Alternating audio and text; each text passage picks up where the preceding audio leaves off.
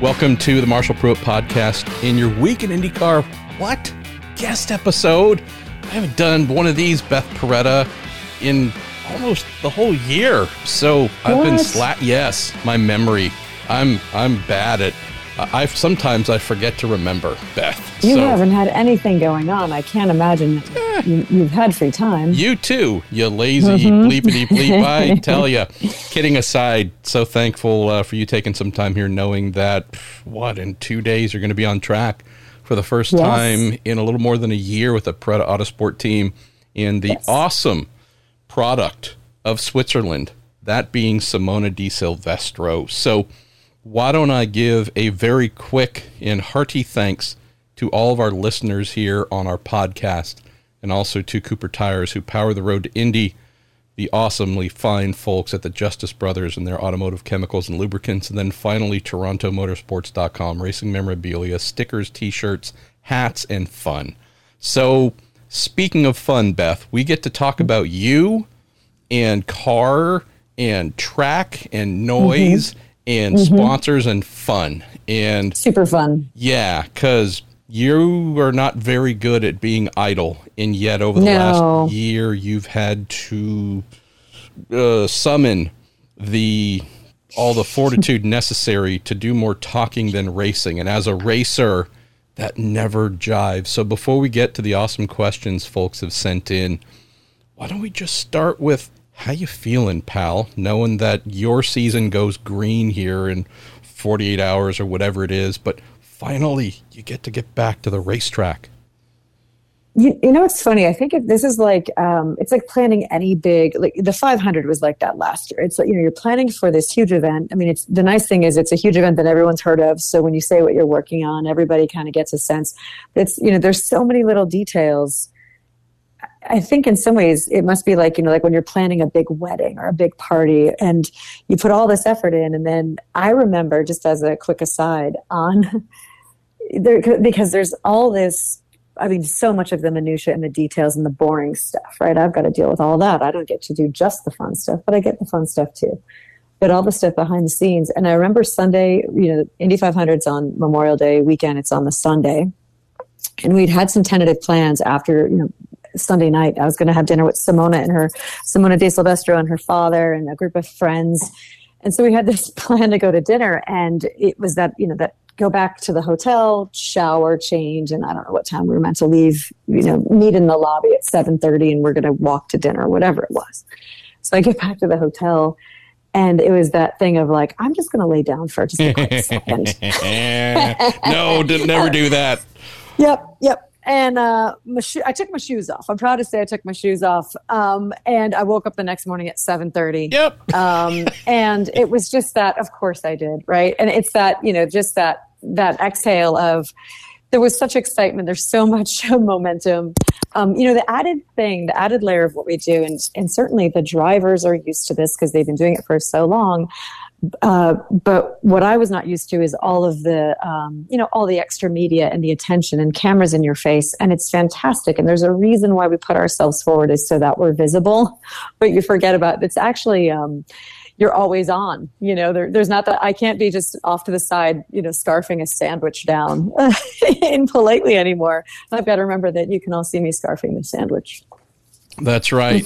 Wolfing down the finest track food anyone has to offer. The pork tenderloin, if we're at IMS. But so to that point, I find myself, here we are racing in 2 days, I find myself in that similar, the last minute, making sure everything is buttoned up, because it is not to bore everybody playing the home game, but it's like insurance policies and all, the travel, and making sure everybody, when is everybody arriving, and because a lot of people are flying in, and just making sure that every little detail is covered, so that when we are at the track, all we focus on is, lap times and hitting our marks.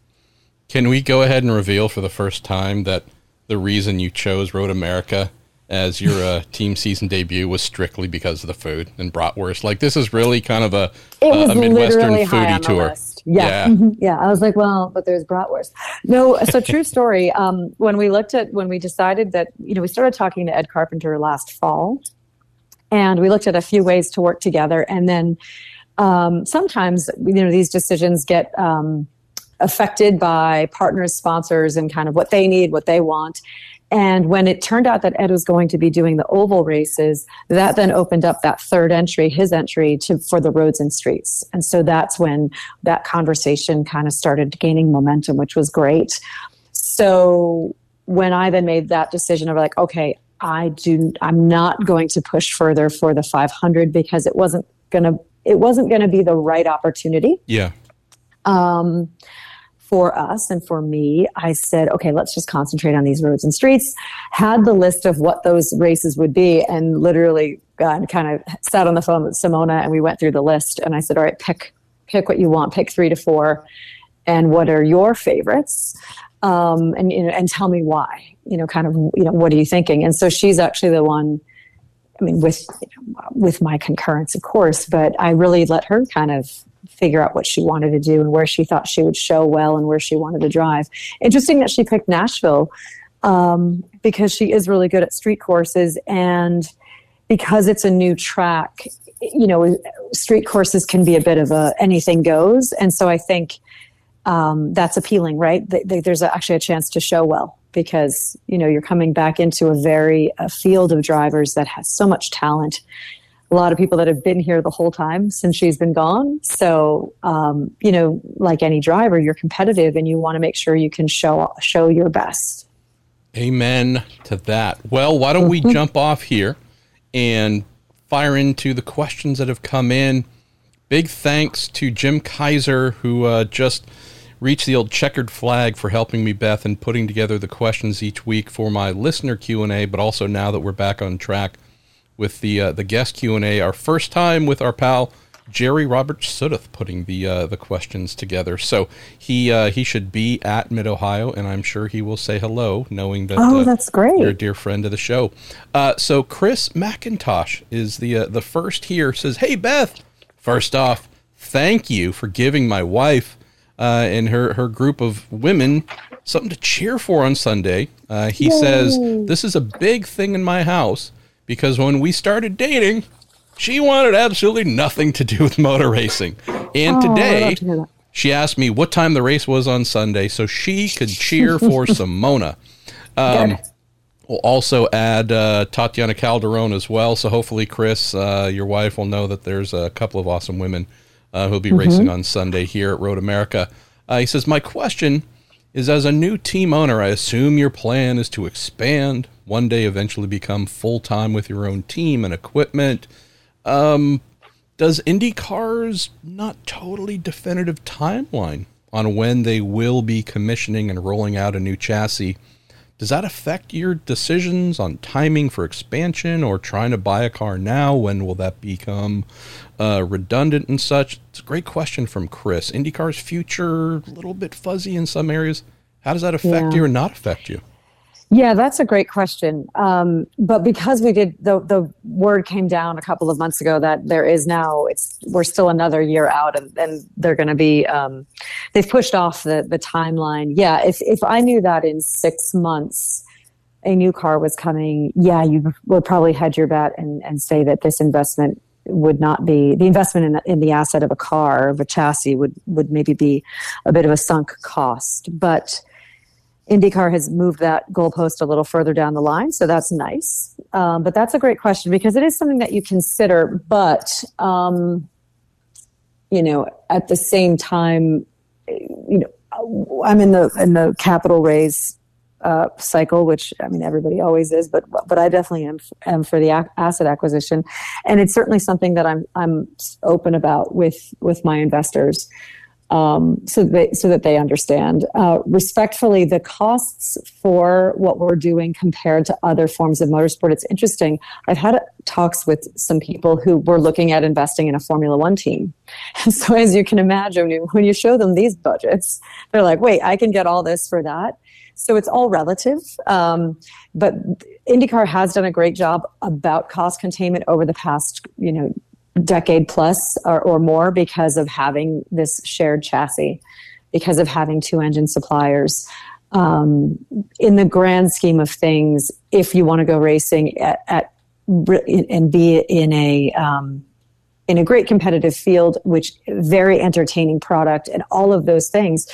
This is actually not a crazy amount of money to spend when you're looking at it commercially as a sponsor or an investor. So I think it's still a really good, I hate to use the word value because that's such a weird word to use in this context. Sure. But I think it's still not necessarily a bad way to spend your money if you want to be in the racing space.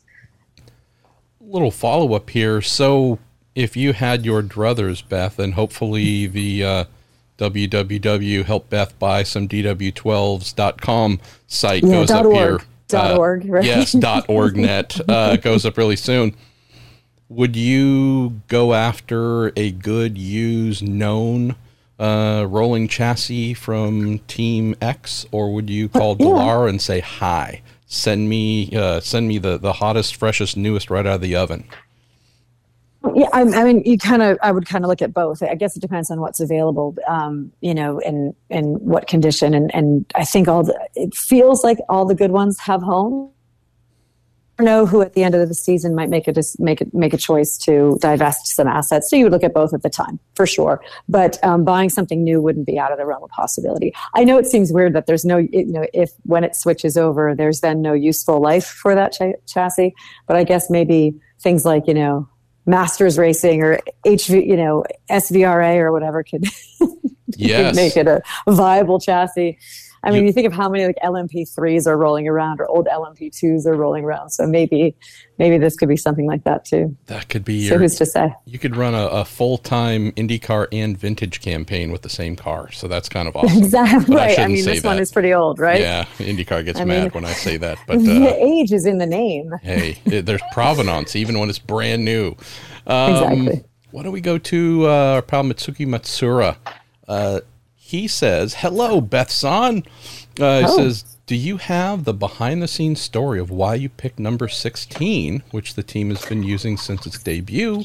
And he also says, our friend from Japan, good luck for the race at Road America. Oh, that's very kind. Thank you very much. So last year when I was working with Team Penske, I was given the list of available numbers because there's a list, right? And certain people, we all know that you own lists. You own a number. There are also a few numbers that are on hold, so you have to kind of see what they're willing to let you, what numbers are open. So of the numbers, I was looking at a couple of them. I actually looked at 82 because that was the number that Jim Clark had on his Lotus. Yeah. In 1965, that won. So that was available. And I thought, is that also weird for me to take? You go through that whole thing, right? If you're the typical, it's almost like you always hear the story about if you're a teacher, it's really hard to name your kids because you remember great students and troublesome students. So like the same thing, I'm looking at numbers and I'm like, oh, wait, remember this, remember that, this car and this racer and this team. And so with that said, I bounced around a few ideas. And it was funny because Roger Penske, of course, is like, I like lower numbers. And so he kind of pointed to 16. He's like, what do you think about 16? And we were literally in a conference room at his office. And we're both looking at, I think we printed out 2 lists. And we're sitting across the table looking at this list of IndyCar available numbers. Or actually it's the whole roster, right? So you see, 8 Chip Ganassi, 9 Chip Ganassi, 10, whatever. So, he's like, I like lower numbers. And so he's like, what do you think of 16? I said, oh, actually 16 is pretty nice. I like it. Because I'm thinking the marketer in me, the business person in me is like, oh, that's, it's kind of a round number. But then what immediately clicked for me is the person who does all of our design and is our brand manager and does our website and all designs our fire suits and all of that is my closest friend in the world. And when we were little, so we used to play soccer, like from 5 years old all the way through. Everyone in my town did. And when you're really little, the way they give you your number of your T-shirt, it was your birthday. So she was always 16 and I was always 10. And so weirdly, you kind of carry that number for, you're given a number when you're 5 years old, you carry it with you for the rest of your life. It's a very, whatever. So as soon as he said 16, I was like, I immediately thought of my bestest friend in the world, who's like a sister to me. And I was like, oh, that's her number. And I've been trying to slowly drag her into racing over the years. Because it's obviously my most favorite hobby even before it became my career. And so the idea of like having her number on my car felt like a nice little wink. Aww. So after that meeting, I remember I was driving home and I called her because she was, already behind the scenes. Like we're still like working on the logo and the colors and all the stuff for just our branding. And I said, so I had to pick the number today. And she's like, yeah. And I said, it's going to be 16. And she's like, oh my God. Right. So so it's actually a little wink to her. Well, that's really awesome. That's truly awesome. And then, of course, Bud Denker did mention that it was his hockey number. So it's, Of course it was. There's always a Bud Denker angle to things. So what was funny is like then when I'd see him, somebody asked me, I think that same question in front of Bud Denker. And I was like, it was Bud Denker's hockey number. So he just totally laughed that I remembered it like a month later. How funny. Oh, good old Bud. Let's see. Why don't we go to Andrew Miller?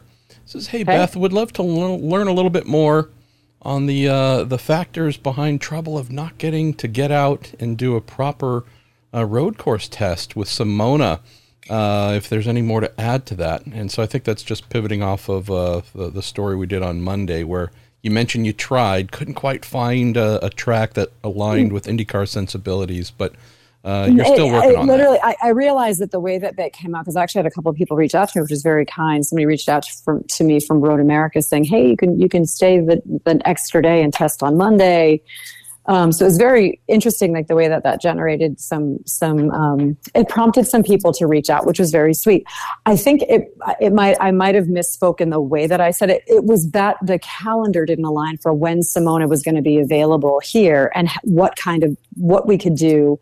Because, remember, she still has a job in Europe being a factory driver for Porsche and she's a reserve driver for Formula E. So those dates are fixed on the calendar.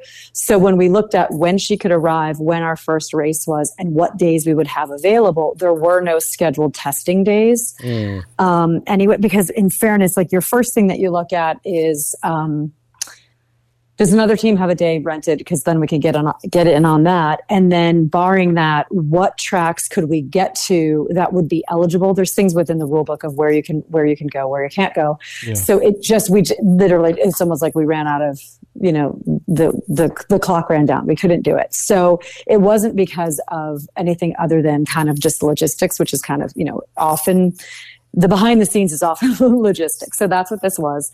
But the good news is we are going to have a test day in Indianapolis later in June. So it was all sorted last week. Got the confirmation from IndyCar, and we are going testing. We just the thing we were trying to do is to see if we could get it before Road America, but the window was just too tight, and so it didn't work. But it was as much on Simona's Simona's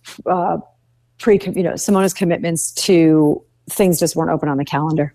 In fact, what was funny was when I was talking to Jay Fry about it, he's like, you could go to Barber with the team. And when he and I were having the conversation, the Barber test was literally the day before. I'm like, oh, time machine, I could have done it. But it was, like that typical thing. You're looking at the calendar and you're like looking at the wrong week. And he's like, oh, the Barber test. I was like, oh, that's great. And then we both were like, well, that was yesterday. Yes. As soon as I can get that new Dallara time machine, I'll be right there. Exactly. Not going to be as smooth as we thought. So so that's what it was. It was literally just like things going different directions. So the punchline is we are going to be testing at Indy. So although no testing before Road America, we will have a test before Mid-Ohio and the rest of our schedule. And the good news, though, I will say, is we weren't sure if we were going to get a simulator day. But then it kind of came together that we would get a simulator day. And the added bonus is we actually now have had two. So Simona was in the simulator last Wednesday and this Wednesday as in today. So although it's still green going in, 2 simulator days is super helpful. More better. More gooder, more better. I think is the more correct gooder. English. It's totally more gooder. Yes. Absolutely more gooder. And then the other thing, too, we had the team manager call today. They are actually lengthening the session on Friday. So one of the things that some of the teams have been lamenting is the sessions have been shorter. And although sometimes at first those are looked at as like a cost reduction, there's that fine line between, yes, it's great to cut costs, but we also don't want to be, cutting our nose to spite our face. And so we want to make sure that we're getting adequate track time too, because respectfully, once you're at the track, they've looked at having 2-day events instead of 3-day events. But with the way that people have to travel in, sometimes it's still going to cost the same. And so we do look at that and we do speak up, and they do, want teams' feedback on what works, what doesn't work. But there's that point where you're already there. There's a sunk cost. Let's extend some of the sessions, because basically then your only added cost is like another couple sets of tires. But if it's going to give you a better result on the track, every team would be willing to absorb that cost. It's adding another day or two. And I guess the chat is that next year they're going to handle the open tests a little differently. Like, instead of having independent team tests, we're going to have more standardized days of testing, which hopefully will also be helpful for the bottom line, because when you have the entire series renting a facility, the cost per team is much reduced. Absolutely. Yeah. And then you also, the direction they've been looking to take things, I'm fully appreciative of, because hey, Andretti Autosport's going to head out to Laguna Seca. Who all wants to come? And okay, cool, 3 or 4, great. So we're doing this long drive from Indianapolis or wherever all the way out to the coast, but we're splitting a fairly expensive track rental among 2 teams, 3 teams, 4. It's a heck of a lot easier to say, all right, we've got 10 teams here. It's an all skate. Everybody come play. That makes it a little bit easier on the budget. And then also from the session standpoint, the complaints about, hi, we're here, and we're not doing much on these opening days. We wait and then run once towards the end of Friday. And I've got people coming in on a Thursday night, and our first session is later on Friday. And we get it. You have to cut, allow, because remember too, a lot of these teams up and down the grid bolster their teams with fly-ins. And what a fly-in is somebody who has a full-time job who basically works in IndyCar as their side hustle. And there's so many interesting stories up and down pit lane. They could have been people that did it full time and then they decided to go part time, or they were always part time. And so for them to travel in, they're usually the earliest that those people are going to come in is like a Thursday night, because they basically take Friday off from work and then they need to fly back out Sunday night. So, to get them in a day earlier would be tough, but then to also have them come in like late Friday, have a boom boom Saturday, Sunday, and then leave Sunday night at the expense of time on track, because then yes, it's great for your travel budget or one less hotel room, but it's not great for the actual team and the competition product. And, it's always this balance of wanting to make sure everybody's happy, wanting to make sure that these are viable businesses. But really the thing that drives everything is we really want to make sure that we're putting on a good show for the fans, because 100%. That's why we're doing it, right? Yeah. If you're going to come out to the racetrack, let's make sure that you aren't, quote, bored or you're not sitting around. If it's the parade, we're going to lose you, and it shouldn't be a parade. Yep, absolutely. Right. The only parade you should see is Saturday at Indianapolis on 500 weekend. Very true, although this weekend there's going to be a little bit of a kind of touring parade of best campsite at Road America. But, awesome. Well, we do have a new sponsor that we're announcing tomorrow. So what? They like the best campsite. Okay, we're going to hook that up. When does this drop, Mr. Pruitt? Well, I might put this up shortly after we do it here, since it's Wednesday at 4:27, but I can hold it if need be. We're announcing a partner tomorrow at 11 a.m., so 8 a.m. your time. Okay. It relates to the camping. Okay, I like that, and I think the timing's pretty good. There's another announcement coming tomorrow, I think 7 a.m. to 7:30 a.m. my time, and it's not IndyCar, but it's kind of a big deal. So, yeah, I think you should have some clear runway on that, so hopefully that shouldn't get blown out. So I think you'll be good there. So do you want me to tell you what the announcement is? If you're going to drop this tomorrow after 11? No. Or after 8? No? I'll push this out now because I'm flying tomorrow. I'm out the door at like 10:30 in the morning. So, we're going to make good podcast stuff here, folks, to listen to on a Wednesday. Let's just say it's going to be camping adjacent. So it's an exciting announcement to have launching on Road America weekend. The new line of Paretta Autosport hammocks. Coming to 2 trees near you. Correct. Thank you. See, sorry, I broke the news. I was big cornhole, the whole cornhole society, which is clearly the worst name of a game ever. But we're going to leave that right there. You do you. Yeah. You do you. Look, Simona, if she can race Indy cars and do bobsledding, she could be a cornhole champion. See, I mean, if it was in the Olympics, she'd try it, because the whole point about the bobsled is wanting to be in the Olympics. So, which I get it. The Olympics are cool. Diverse. There's a lot of diverse talent here. Why don't we go to Patrick Wethington, who says, any chance Carpenter might want to run an extra kart Indy next year, or do you need to find your own Indy 500 deal? I know we haven't even done the first race with Ed, and we're already trying to figure out 2023. Slow down. But Patrick also says, thanks so much for bringing my favorite driver in Simona back to where she belongs. But have you mapped all that out for next year yet at Indy and whatever else? No. Or is that way ahead? It's way ahead. It's not buttoned up by any means, just because exactly that. Like, we want to walk before we run. Everybody wants to and do everything the right way. But our ambition, of course, is to be a full. So again, the problem this year for us, as I saw it, was a shortage of people. However, if we make our goal now that's what it is, that, we can be building the people and add them in, because, you have great veterans at ECR that you could, let's say there was a fourth entry and we start planning for it now, you could start sprinkling some of those veterans across 4 cars, and between now and then be hiring some new people that are going to, take up the slack of those other positions. And so you build it. And I think, this is the thing that everyone is kind of scratching their head, like where, why was there this shortage of people? And it was in some ways no different than the labor shortage we're kind of seeing everywhere. Again, we don't know where all those people went to either. It's sort of evaporated, but there's a bit of just that natural attrition that happened, and it affected IndyCar just like it affected, how many times have we gone into a restaurant in the past year and, they're at half capacity because they have half the workers. And so that's really what even happened in our sport. And if we want to make sure that doesn't happen again, I mean, hopefully we go back to 35, 36, 37 cars qualifying. But the way that we need to do that is every team has to start investing in new people. Yeah, people are the future. That's what I say, and the children are our future. Well, that's very true. Right.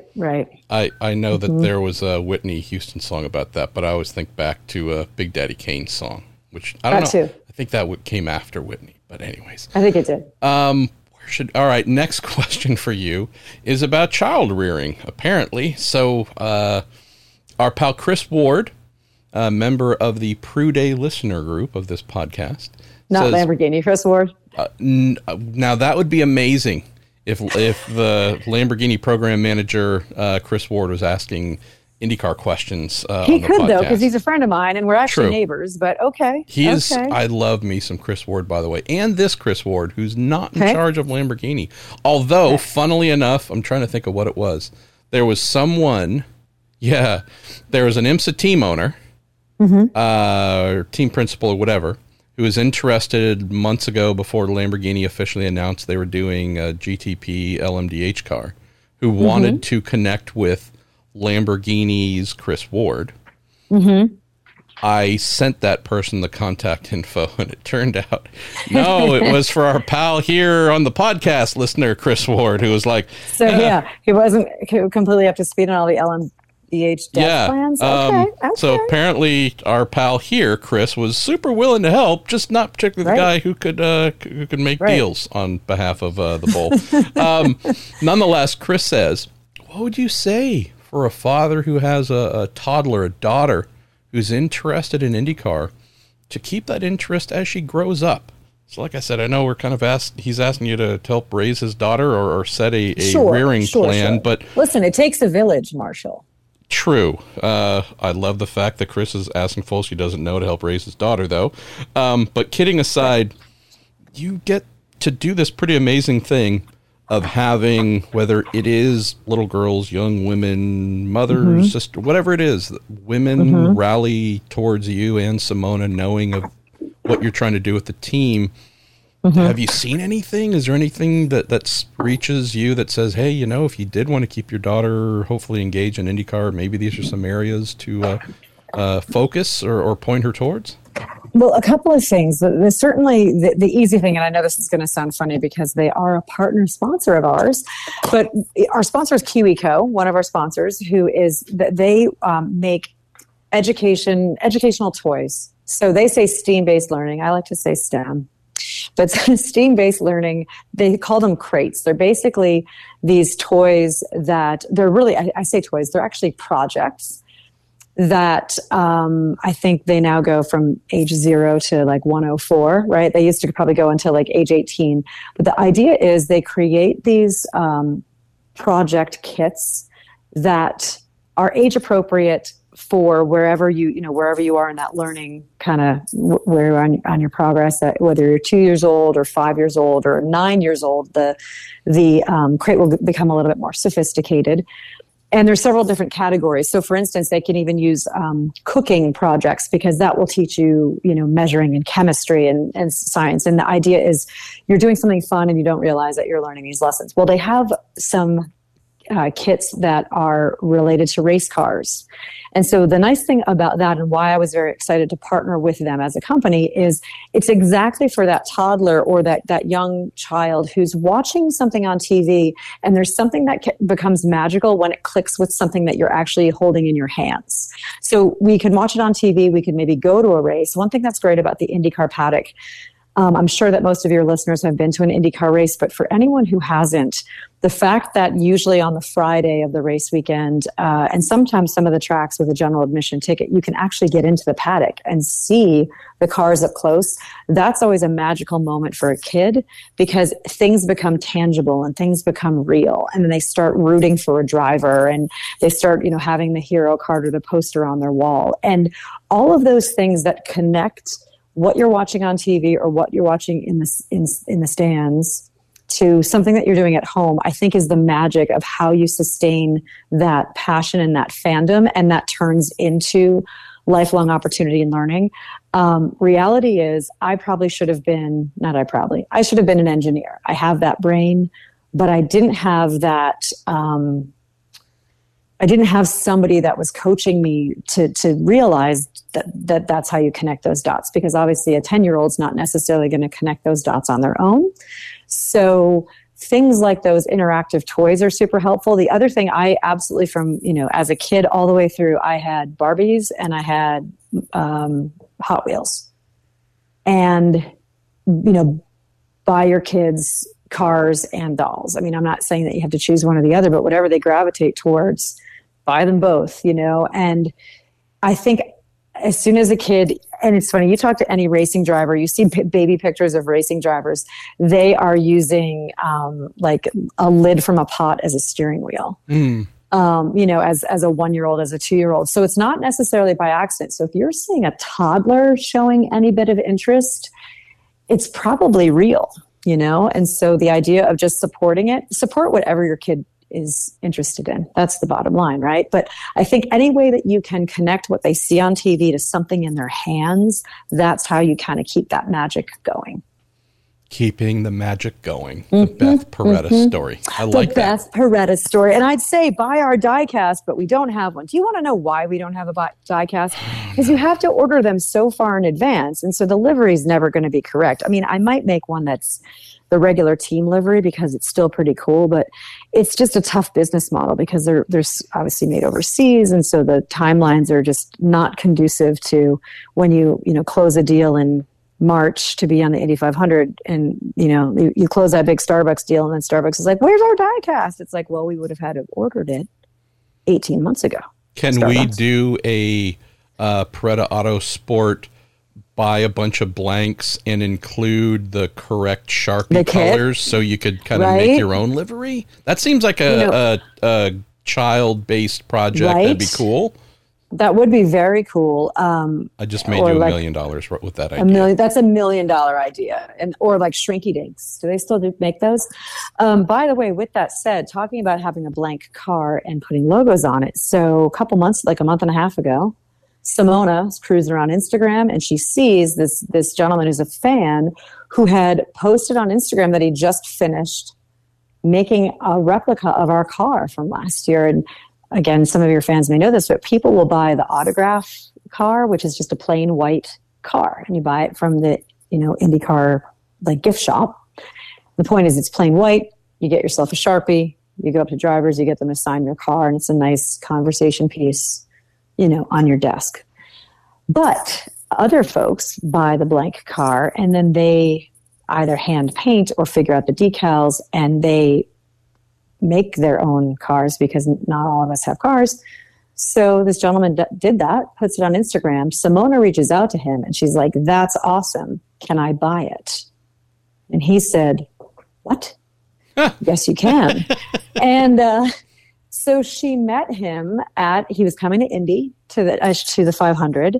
And so it was Saturday of 500 weekend. She and I were actually there to she was getting her new photos taken for the season, right? Because you have to have all your photos before you start racing for like the big driver flag and the pre-race little headshot that NBC rolls out. So we had to do all that, right? So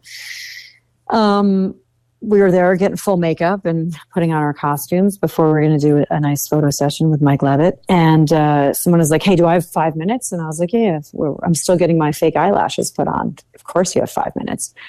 And true story. And she disappeared, and then she comes back with this model that she had purchased from this fan who did this beautiful job. And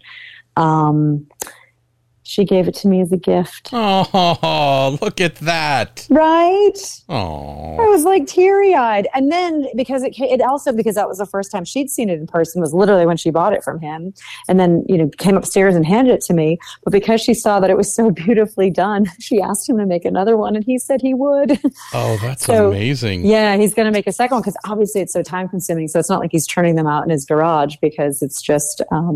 it's a skill. It's certainly like its own art form. It's like people used to build models, right? And that same thing. Like there's people that are really good at it, and this came out beautifully. So I have a model of our car. I have a feeling there's a little cottage industry that's about to start with. Yes, drivers will buy them. Yes, well, just your fans. Like the fans of the team, I can see this becoming this person might be having to use a lot of their sick days and otherwise, because the order book might be filling up. Well, let's get to last couple of quick questions here, Beth. One from our pal Vincent 1701. He says, "We've heard the hardships of getting this team off the ground, Beth, but are there any unexpected joys you can speak to in this process of getting Paretta Autosport up and running?" Oh, there's way more joys than hardships. I think if you see the hardships, because that's kind of what people, that becomes like the fodder for a news article or something, like, hitting a bump or whatever. There's been so much joy in meeting fans and having, even in some of the questions you've asked. What's been amazing, like you said, the gentleman who's talking about, he's happy that his girlfriend is watching the race, or his wife is watching the race, and somebody whose daughter is being interested. I think that was the surprising bit of joy that I wasn't expecting. Again, we did this to be visible, and so we knew that we were going to get a lot of attention. The women on our team are not used to having attention. Like I said, and you know this because I've known you a long time, Marcia. Like I absolutely had a behind the scenes role in racing and automotive, and small circle people would definitely know who you are, but like a fan isn't going to know your name. Not anymore. Not anymore. Right? And so the way the way that we had to go forward was kind of accepting that and kind of stepping into that. And so even when I was hiring all of the people on our team, I had those specific discussions in an interview with them to say, "Hey, I get that you're a mechanic, but you're going to have to maybe do an interview." And it's a little bit, it's out of the realm of what has been any of our norm, right? Again, it's always the driver that's out front, but now you want to talk to the tire specialist. So anyway, with that said, all of that exposure, the really cool thing that has happened is all of the emails and letters and things that I've gotten from dads and grandfathers that say, "Thank you so much for what you're doing, because for the first time ever, my daughter watched the race with me. For the first time, my granddaughter sat and watched the race with me." And the joy that they have, because these are just racing fans who, I guarantee you, all they wanted to do was share their hobby with their daughter or their wife or their girlfriend. And so if it is that excuse, they're the ones kind of saying, "Thank you," because this is something that is so much, listen, yes, there are casual race fans, but there's a lot of diehard race fans. And I think at our core, we love it, but all we really want is for everyone else to love it the way we do. So if that has helped grow some fans, that has made their lives easier, like that's a super bright spot for me. And it keeps happening. And I hope we just keep doing more and more of that. So yeah, that's a bright spot. The other thing that's a bright spot, of course, is this momentum has allowed us to do other things. Like Lynn St. James and I have launched Women in Motorsport North America, and that's meant to be just a resource for all women across all disciplines of racing, all different roles, literally just a way to connect women who are looking for jobs, looking for mentorships, looking for information, looking for schools. And these are all little bits of progress. And so it's nice to be able to have a little bit of momentum to then use that momentum for other good things too. So there's a lot of bright spots, and hopefully we'll just keep doing it. I mean, now, listen, I also do, we're acutely aware that we only raced in one race last year. So the fact that people know our name after one race is crazy. None of that's lost on me. I was at F1 in Miami walking around. Granted, I was wearing my team polo shirt, but literally people like, oh, we love your team. And I was like, oh, and then you have that moment like, we've only had one race. Granted, we had a lot of media, we were in People magazine. Like, so I get it.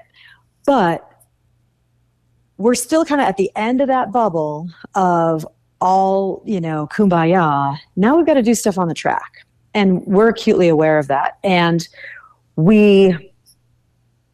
this is not an ideal situation in that of a team that's starting up. A lot of teams go through this, though, so it's not particularly unique. It's kind of what you do as a startup. Like the reason you have a technical partnership. I mean, if you want to go out, I know some people kind of criticize, like, well, it's not really a real team. It's like, okay, buddy, tell me about your team. But with that said, we could go out and buy all the stuff and just start cold. It would take a long time to really get up to speed. And that's why if you look over the past, 10 years, the teams that have really come in successfully are those that really had a tie-up with somebody else. You look at Herta, you look at Schenck, and the way they've gone about it. It's because it's cost effective and it's performance effective. So we're trying to do something akin to that, in as much as we can. But I also have a driver who's dropping in cold, right? And there's going to be a short runway to then when people you're going to start to look like, when are you going to have some results on the board? So that's the part that's now the pressure that we feel, and we know it's there. I mean, and it's that tough thing that you have to balance where the pressure is there, but you also don't want the pressure to then you can get yourself into a bit of a spiral, right? So it's trying to keep your head in the game and just do your best and get good results, because if you overthink it, you can, if you know that everybody's watching and there's a lot riding on it, you're going to stumble. And so we're now in that mode. Last year was just this big debut, and here we are, and look at us. But we hit our marks there too. I mean, you look at the way that we took people who were green and taught them how to pit a car. I mean, we hired people February 1st, and by May 30th, they're pitting a car at the Indy 500. So we're going to kind of keep going forward, but I know that, the honeymoon phase is going to be over here soon, and people are going to be like, yeah, but you finished, you can't keep finishing 27th.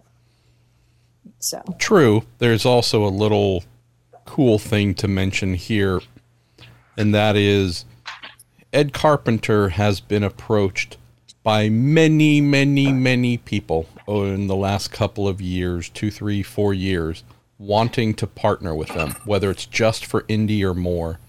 And I mean, McLaren, for example, was wanting to send a nice wedge of money their way to have ECR help with their 2019 Indy 500 program. No interest. Ed has turned down everybody.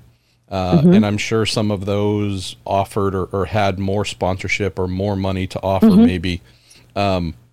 There's something to be said that he said yes to you and saw something that was going to add value to the team and be positive for the team overall in ways that numerous other inquiries were turned down, maybe with drivers who are world champions and all kinds of things. Like, I do think that's pretty cool that here you are about to embark on your first of at least a minimum 3 race program this year. but this is something where Ed said, yeah, this is the right fit where others didn't. So just a little way to say that's pretty awesome. It is really awesome. And thank you for saying that, because there's two things too. I mean, there's a lot of people that approached Team Roger Penske over the years too. And being able to work with Team Penske last year, none of that was lost on us, that, he doesn't really partner with people. So I think that was also a nice endorsement. And the fact that we got through it and, did everything that was expected of us, says a lot about the people on our program. Obviously, it says a lot about the men on the Penske side who were supporting us, who were happily supporting us, and were still smiling by the end of race day, even though our race ended with 30 laps to go. I think, to Ed Carpenter's credit, he has such a lovely group of people. He runs a great business, but he genuinely does understand. He obviously, with having his wife Heather is so involved in the IndyCar community as well. She's awesome. She's really awesome. I know. She's a big mover, like truly behind the scenes.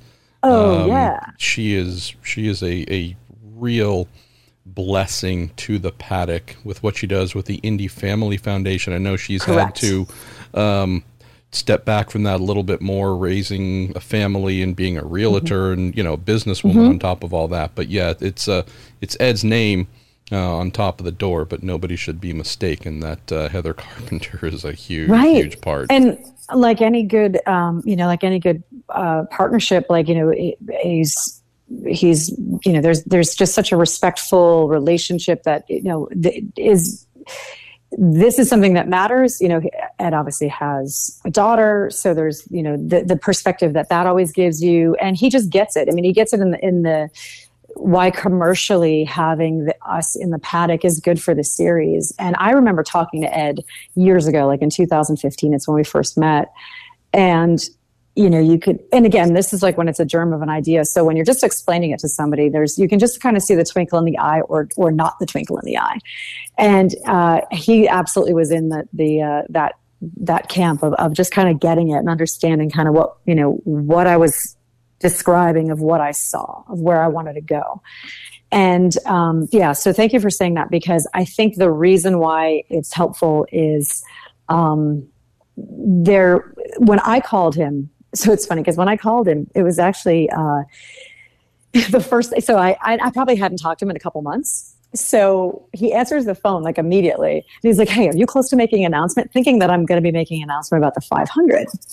And I said, no. I said, I've actually decided not to do the 500. He's like, actually, that makes sense. And I said, well, I want to ask you a question. I said, what do you think about us working together and maybe doing a few races after Indy, but like road and street? Like, you've got the 33 on the ovals, but what if we share the car and we do a few road and street? And he literally was like, that's great. Like it was like not even well, and in fairness, he did say, I mean, it was, that's great. This is great, blah, blah, blah. We talked through it a little bit. And then he said, okay, I need to talk to my business partners, as you would, right? I mean, he's not going to go rogue, but it wasn't like, well, I got to see, and then like, he's just like begrudgingly, getting to that point.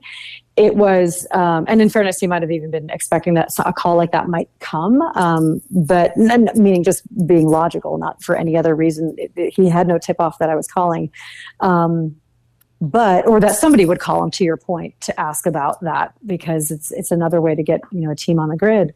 But there was zero hesitation. I mean, it does help that I already had an agreement with Chevrolet because we ran with them last year, and my agreement continued into this year.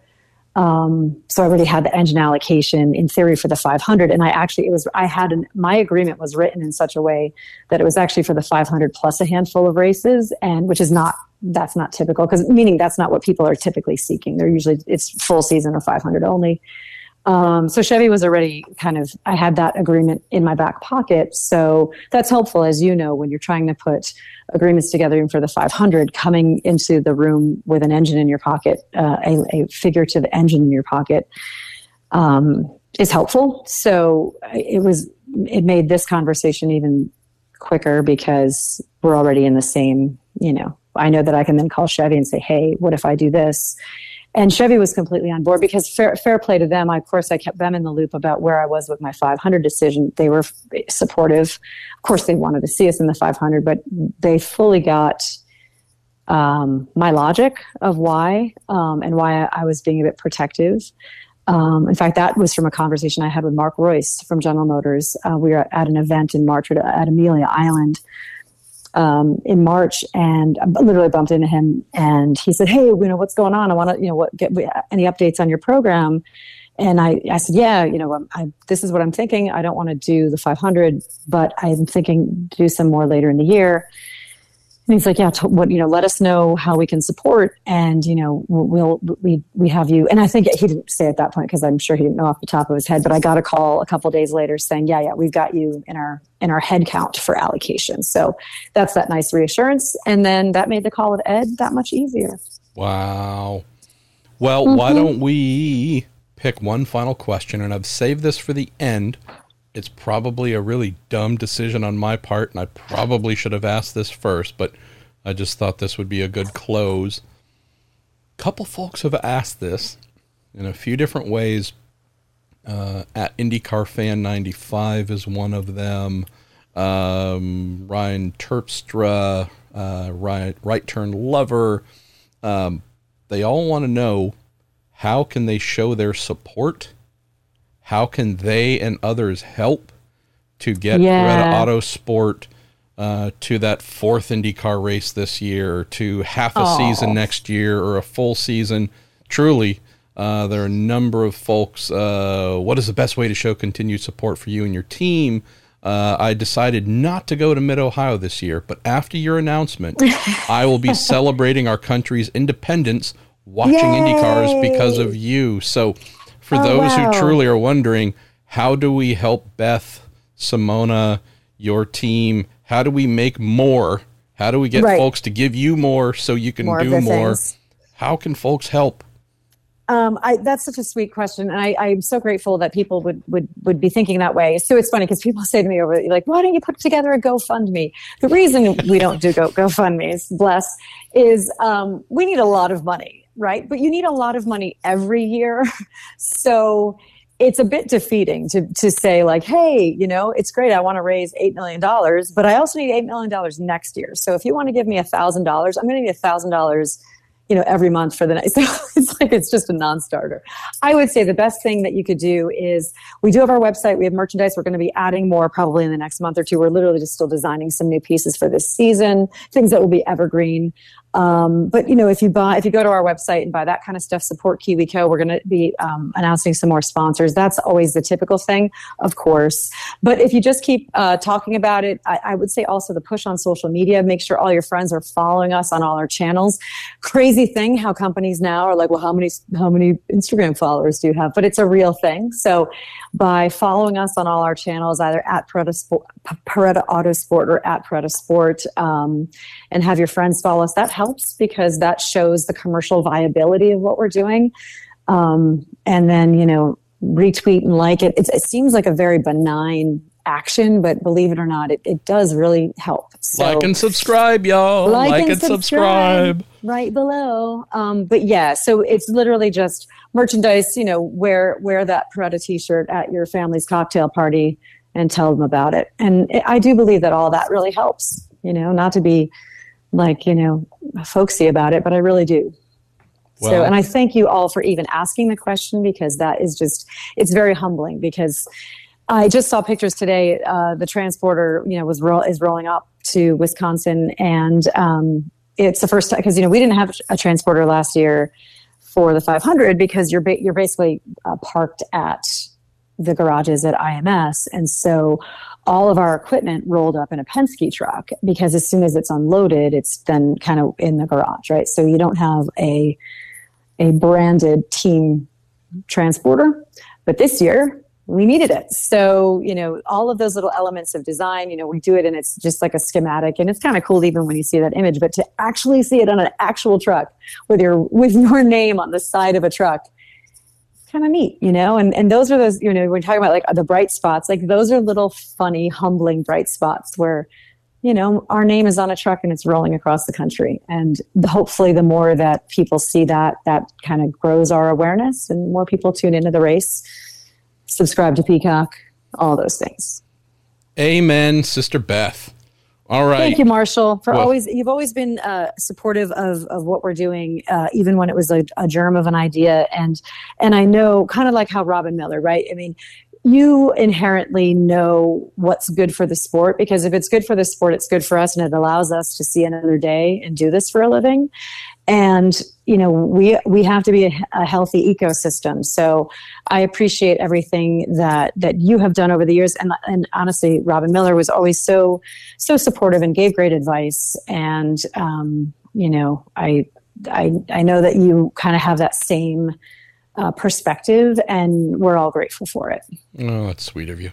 I just like good people trying to do good things. And right. When we have something cool like you trying to help bring a little more balance to my favorite sport, that's just super extra awesome. So, and by the way, can I just give a shout out? I know Angela Ashmore, who was a DAG on Marcus Ericsson's car. So we worked together at SRT. And it's just so, obviously we're like friends on Facebook and all that. I'm so over the moon for her. She left SRT to go to Roush Fenway, and eventually found her way to IndyCar. And so it's so great to see that she's been on the 8 car for a couple of seasons now. And I remember like last year at Detroit was when they got their first win. She got to jump into the fountain, and just being so over the moon happy for her then. And here we are. It wasn't even a year after Detroit, and she's now got herself a 500 ring. And I'm just so happy to see, there's a lot of people that, and again, as a reminder, my team is pointing out that a lot of these women were here all along, and like you had the power all along, Dorothy. But by talking about it, it's helpful for kids, and it's helpful for boys to see girls doing things like that too. Like it's good all around. It's good stuff. And then you see somebody like that who's a data acquisition engineer, and she just won the Indy 500. First woman, crew woman to win the Indy 500 that we know of. And, Yep. Was Anita Milliken not on a winning car? So she wasn't. There was a thought, my friend Leanne Patterson, who I worked for, she was the co-owner of 2 IndyCar teams I worked for back in the day. And she is really one of the great historians of women at the Indy 500 and women in IndyCar. And when I rang her, because we spoke with Donald Davidson, IMS, legendary IMS historian, he couldn't think of any women to precede Angela in that, team crew-based role, winning the 500. Yep. Paul Kelly, who's another great resource at IMS, nor could he. Kevin Blanche was someone else that we spoke with, Rocket, who's been around forever. Couldn't think of anybody. So our pal Kara Adams, now Kara Kristolik, she as well could not think of anyone, and polled her group of all the women racers in IndyCar today, and they couldn't. And so my last stop was my friend Leanne Patterson, who is connected and speaks regularly with Anita Milliken, Eloisa Garza, and so on and so forth. Yes. And she said, I don't think Angela's the first. I believe Eloisa was, because Eloisa was not just a composite specialist, but truly a savior for Jim Hall's Chaparral team, helped build what we thought was the 1980 Indy 500 winning Chaparral 2K. She decided to double check with Eloisa, and we're thankful she did, because Eloisa came right back and said, I wish I was, but I joined the team just after the Indy 500. Oh, yes. There you go. And so it might tip to Angela. Yeah. So, but here's the thing, whether it's Angela or the increasing number of women on pit lane in IndyCar, she might be the first. She's not going to be the last. Yeah, not by any means. So, and who knows? As is the normal tradition, this is same for me and so many others.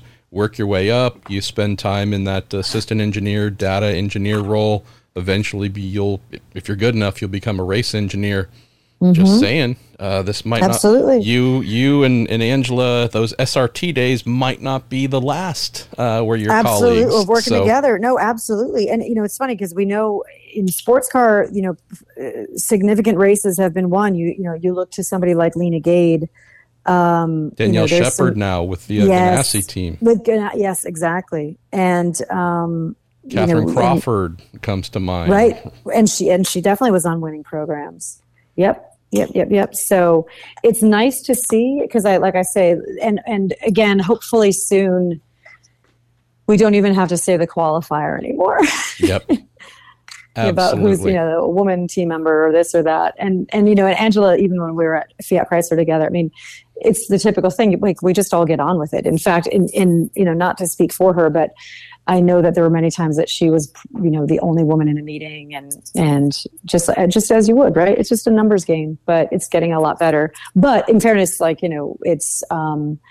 it's getting better. And I know that she's one of those people. I know she does a lot with her university, her alma mater. And so she's always been very open and helpful to helping other women coming up and, mentoring, recent college grads. So I think that's the nice thing too, is there was probably a period of time for, where we had to be almost not protective, but there weren't that many people coming up. So whether you were even looking to pull people up behind you or not, now it just feels like there's a lot of people asking the question, hey, this is interesting. How do I do this? And so we're all happy to offer advice and support. And I know Angela is one of the people that does that.